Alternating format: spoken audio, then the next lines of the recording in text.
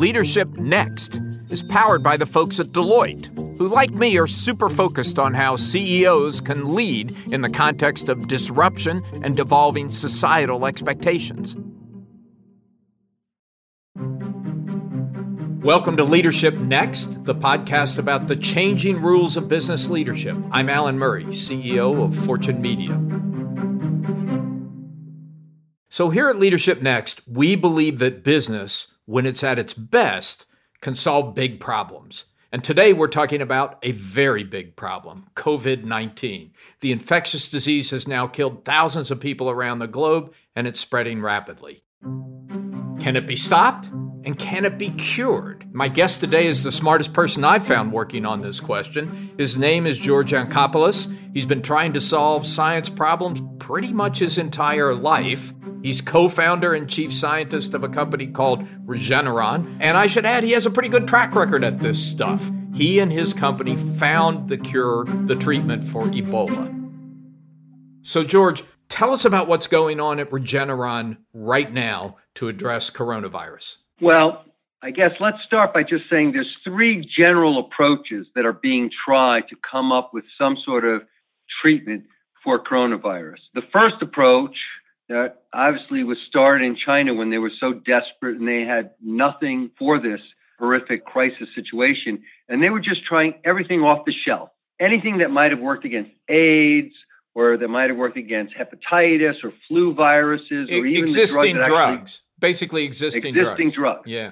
Okay, so that's one big category, and it's usually those things don't work out to save you, but I'll get back to that in a second, because there's a really exciting development there that we're involved with, but it all started in China. Cool. The last approach that one takes is vaccines.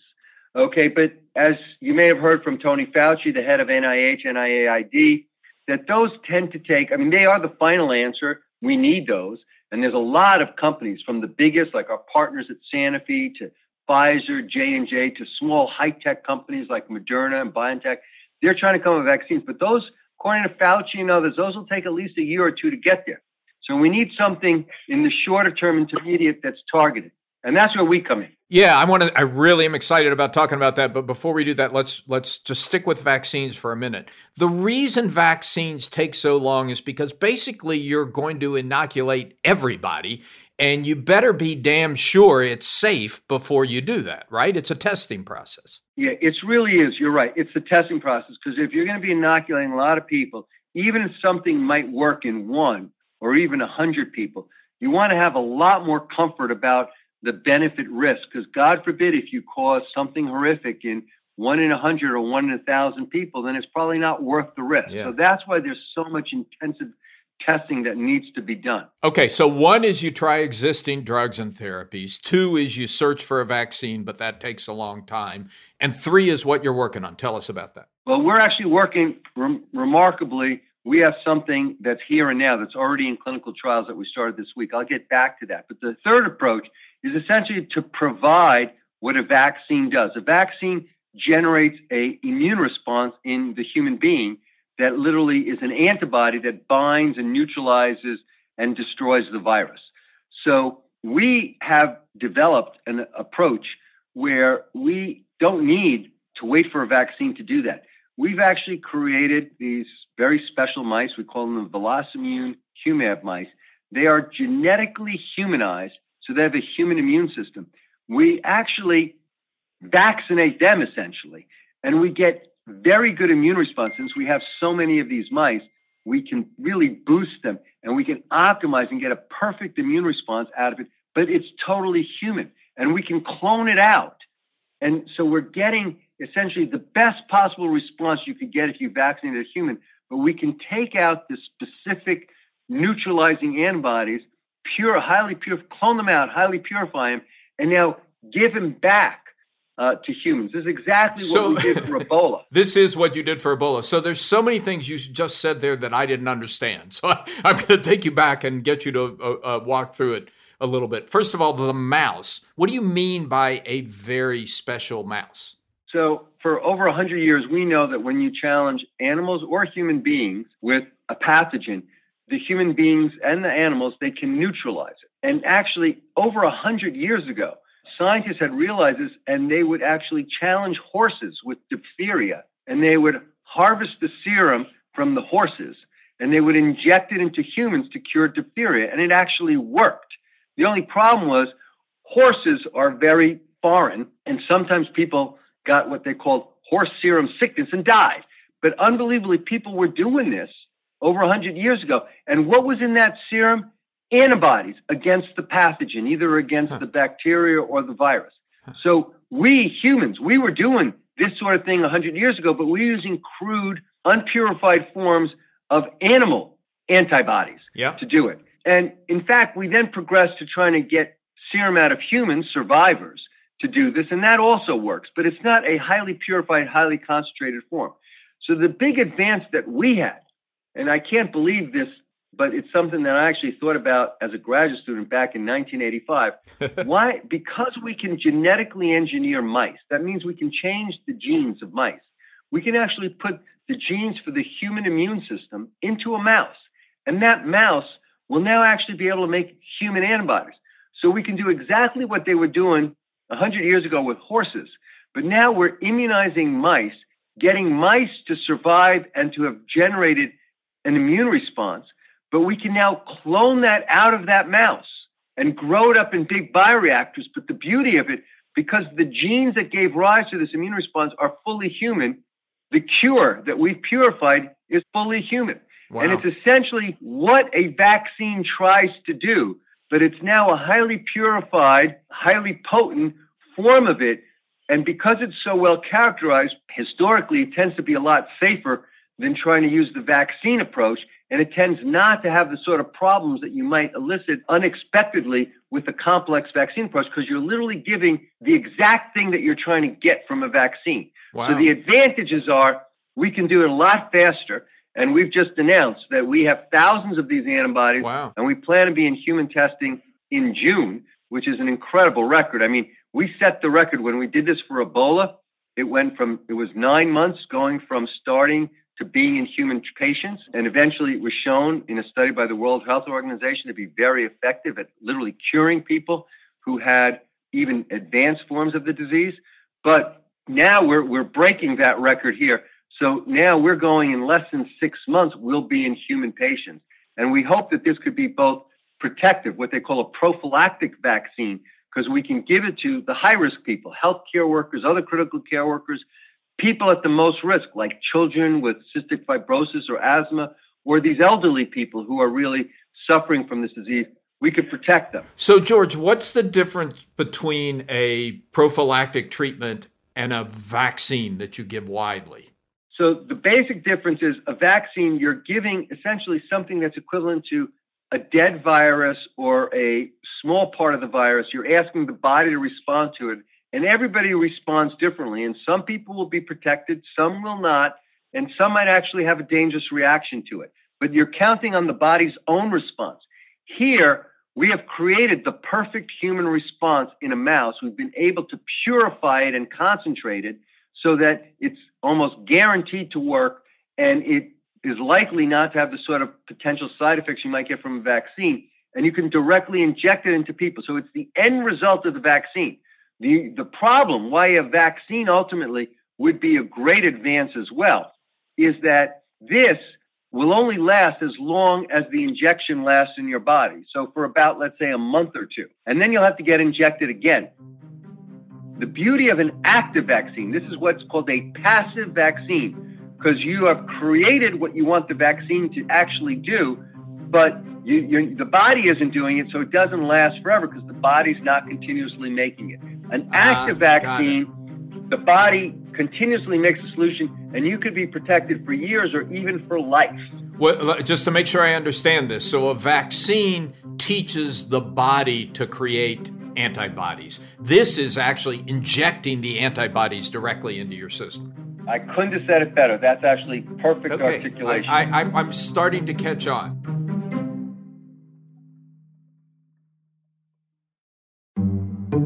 I'm here with Joe Ukazoglu, who is the CEO of Deloitte US and had the good sense to sponsor this podcast. Thanks for being with us and thanks for your support. Thanks, Alan. Pleasure to be here. So, Joe, this new wave of business technology, artificial intelligence, Internet of Things, the ability to make intelligence out of data, is creating huge opportunities for companies.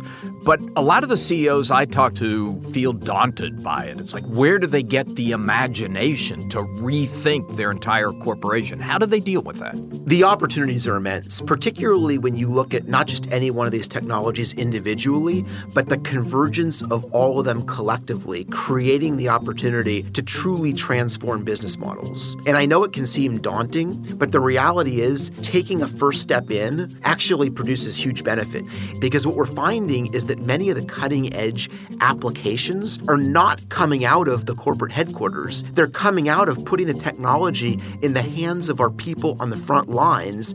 They find new and innovative uses. We then funnel them back up and leverage them across the entire client base. Yeah, it really gets to the importance of a culture of innovation at the company. It is essential that our people feel empowered to take the latest and greatest and to find new and innovative ways to use it for productive purposes. Thank you, Joe. Alan, it's a real pleasure.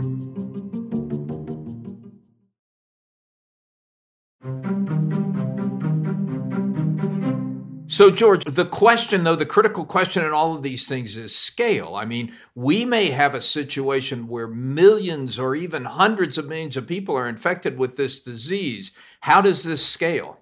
Well, there are limitations to this. I mean, we will be producing by the summer hundreds of thousands of doses per month, and we can probably increase that by about tenfold. And we could also engage other companies to join in and help on this effort because it is such a crisis, like you said.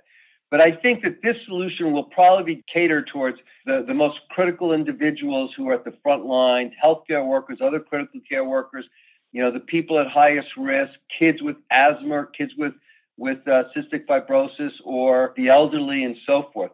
But in parallel, obviously, there's other potential near-term approaches. And that's what I was referring to at the top. Yeah. People are so desperate, they were trying everything. Yeah. And along those lines, there are some promising treatments now coming, starting once again, reports from Asia, because that's obviously where they've been dealing with this the longest, about some things that might be effective in earlier stage patients, things like chloroquine, which is a malaria drug and so forth. But the thing that's coming out of China about the most severe patients, a lot of people will get this disease and they'll either be asymptomatic or they'll have a very mild disease. A few percent of the people are going to have respiratory distress. They will have problems breathing, and they'll need to go to the hospital to help their breathing. Those are called the severe patients. It'll only be a few percent, okay? But those are the ones. Those are the ones who are dying. Those are the ones. So, of the severe people who walk into the hospital and have to be hospitalized, about a quarter to a third of them progress to needing ventilators, which is a tragedy because we're actually, we're in contact with Italy where they're dealing with this right now. They don't have enough ventilators to deal with the influx of people who are coming in, and they have to make the worst decision the doctor never wants to make about who's going to that respirator and who's not. Yeah. These are life and death decisions. But the people, if you go on a respirator right now, because there are no treatments, up to half of those people are not making it. They're dying. So having a treatment for the severe, that is the people before the ventilator but who are hospitalized, or the critical, the ones who are actually on the ventilators, having treatments that might work there could really be a game changer. It could really save all those lives, and it could also take the burden off the healthcare system that can't deal with so many people needing ICUs and ventilators. And that's where the excitement came a few weeks ago, because in anecdotes with small numbers of patients, China was describing that somebody had a clever idea of thinking that in addition to fighting the virus, maybe the reason so many people are having lung problems is because the virus itself is not the problem, but it's inciting almost an auto-inflammatory response by the body that overattacks the lungs and causes the problem. So they decided to test a bunch of things, but one in particular, one blocker of an inflammatory agent, which was approved. It was a drug that was actually developed by a Japanese company known as Chugai, and it was eventually taken over by Roche, but they were trying it there, and it was blocking a certain inflammatory factor that the body sometimes, it's a natural protein in the body, but it can be in too much quantity, it can actually cause inflammation. And so this was used for rheumatoid arthritis, primarily, inflammation of the joints. And so basically they tried this as an anti-inflammatory agent for the lung here, and they reported anecdotally amazing results. And this is where we come in, because there's only one other drug that's like this Chugai drug, which is actually our drug. It blocks the specific inflammatory factor known as interleukin-6, or the interleukin-6 receptor. And ours is also likewise approved in rheumatoid arthritis. It is very similar. We like to think ours might have some advantages. But anyway, doctors started using both of these drugs, what they call off-label. And there's anecdotal reports from both drugs that are looking very, very promising. But, the FDA, and I think rightfully so, is not satisfied with these sort of anecdotal stories. They need and they want well-controlled studies to prove if something really is effective and exactly how effective it is, so they can recommend how it could be used. So people don't just start prescribing it off-label to thousands or hundreds of thousands or even millions of people, because you don't know what harm you could do if you don't have the studies. Yeah, but George, this is the most encouraging conversation I've had in quite a while. I mean, what you're saying is we're making progress on three fronts. Some people out there are working on the vaccine that a year and a half from now could inoculate the population. You guys, by June, could have potentially hundreds of thousands of treatments for frontline and at-risk workers that is prophylactic. And then these drugs could be used to save the lives of the most severe patients. Exactly right. And in fact, we partnered with the FDA and with BARDA, and actually the governor of New York State was so engaged, and his health commissioner, Howard Zucker. We all got together, including all the great medical institutions, not only in New York, but across the country. And in record time, because of the actions and the commitments of everybody, the FDA felt we had to study these classes of drugs. So just this week, just on Monday, we initiated the first controlled clinical trial of this treatment. Ours is called sarilumab or Kevzara, in severe and critical COVID-19 patients, both in New York City institutions, but also across the country. And this could be near-term opportunity to really change the course of these severe patients.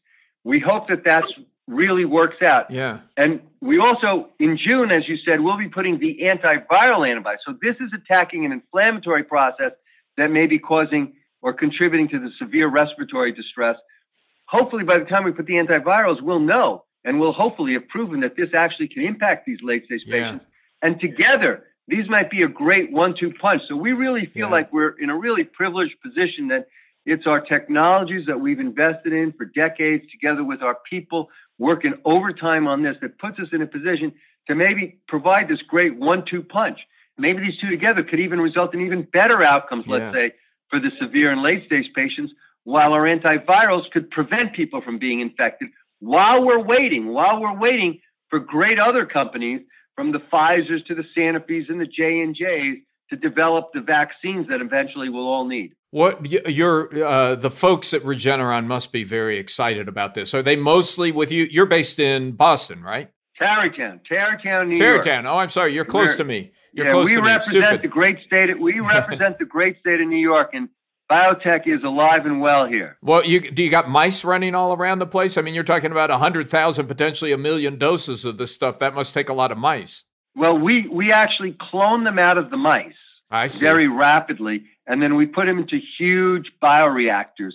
We actually have a large facility up near Albany in Rensselaer, one of the largest and most sophisticated biologics manufacturing facilities on the planet.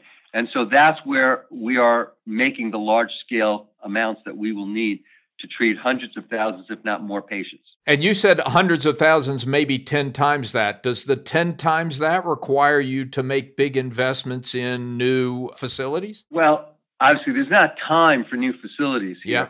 As you probably know, by the end of this year, we will have 10 approved drugs that impact people, everything from saving their vision to curing or treating their asthma, allergy, atopic dermatitis, cancers, all sorts of diseases. We don't, and we can't stop providing those patients with those drugs. So it's a matter of seeing if we can reconfigure our manufacturing capabilities and capacities and making choices of what we produce or don't produce. And also, it's also a matter of, looking to see. I think that we've already talked. There's a lot of willing and able people who have excess manufacturing capacity who might join in and say, okay, you guys have a good solution here. Let's join you and let's help scale it up even further so we can provide it to more people. Your stock has been climbing while everybody else's stock has been falling.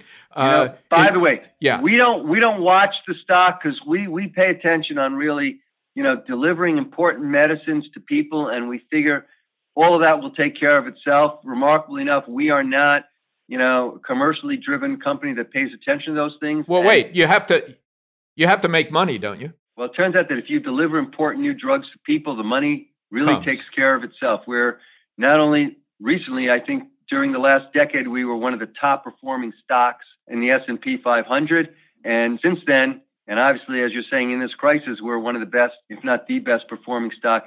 But we focus first on the patient, delivering important medicines.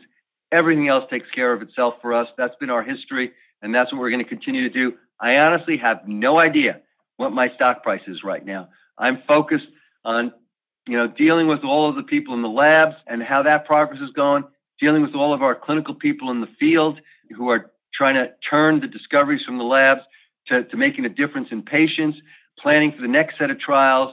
This is, it's top of our mind. And the last thing we're worrying about is the stock price. Good for you, George. Hey, I did want to ask you, the Trump administration says it has slashed red tape to develop therapies as fast as they can possibly done. Is that having an effect on you? What I can say is that, our interactions with the FDA, with BARDA, who've been partners with us on all this, we've had great, in the state of New York, everybody's joining in. I think that I'm proud of us. We are pulling together in a time of crisis. Everybody's stepping up.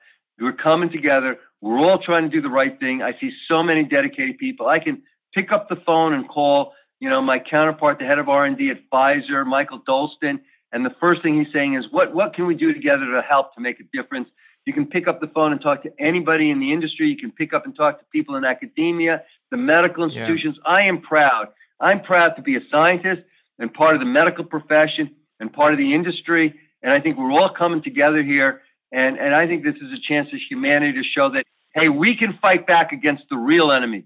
Because the real enemy is not what all the politicians are usually arguing about. It's the existential threats to humanity, which are disease, and in this case, a particular epidemic, but more broadly disease, and it's the environment, and it's climate change. And we all got to band together to understand that we are not the enemy. We got to band together to fight the existential threats against it. You just made a super important point. And look, the pharmaceutical industry has really gotten pounded in terms of public opinion over the course of the last decade because of what's perceived as price gouging, et cetera. You're advocating a very different approach that really focuses on the patient and the therapy first. I really believe that with all, focus on drug pricing and focus on healthcare for all and all that, we lost the focus on who the real enemy is. The real enemy is disease. There's just too much disease, and no society, the amount of burden that is increasing, no society will be able to afford, taking care of all that disease. What we need is new innovation to come up with effective treatments for the fact that half of the U.S. population is obese. Half of them will get type 2 diabetes, which means they'll be suffering and needing surgeries for amputations, for kidneys, for loss of vision. We haven't touched most forms of cancer. Alzheimer's disease is coming upon us. And then all we need is a little epidemic. And it just shows and dramatizes how much on the brink we always are. We got to recognize that's the problem. And the only solution, like I say, we're a bacteria in Erlenmeyer flask. Okay, we're no different. We're dying, from disease, and we're dying from the pollution that we're creating. And these are existential threats. And the only thing that distinguishes us from those bacteria are our God-given brains and our abilities to think our way out of that Erlenmeyer flask. Yeah. And that's what we should be focusing on. New innovation. And this is what policymakers, they should focus on. We need to encourage the brightest minds to devote their greatest efforts to innovate and invent the solutions to the existential threats facing humanity. And we're all together on that. We're one species. We're fighting for our very survival.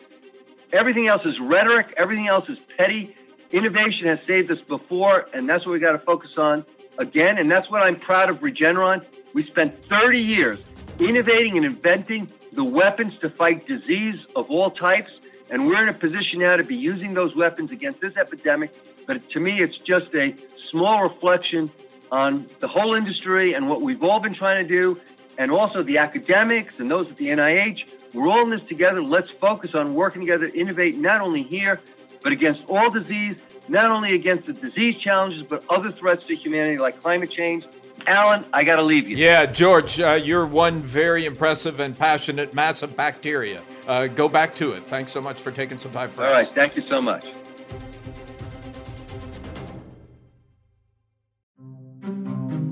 Leadership Next is a production of Fortune Media. Our show is produced and edited by the amazing Dan Sacker. It's engineered and mixed by the Wizards, Wayne Schulmeister and Debbie Daughtry. And it's written by me, Alan Murray, and by Dan Sacker. Our music is by Jason Snell. Executive producers, Mason Cohen and Megan Arnold. Leadership Next is recorded at Fortune Media headquarters in downtown Manhattan.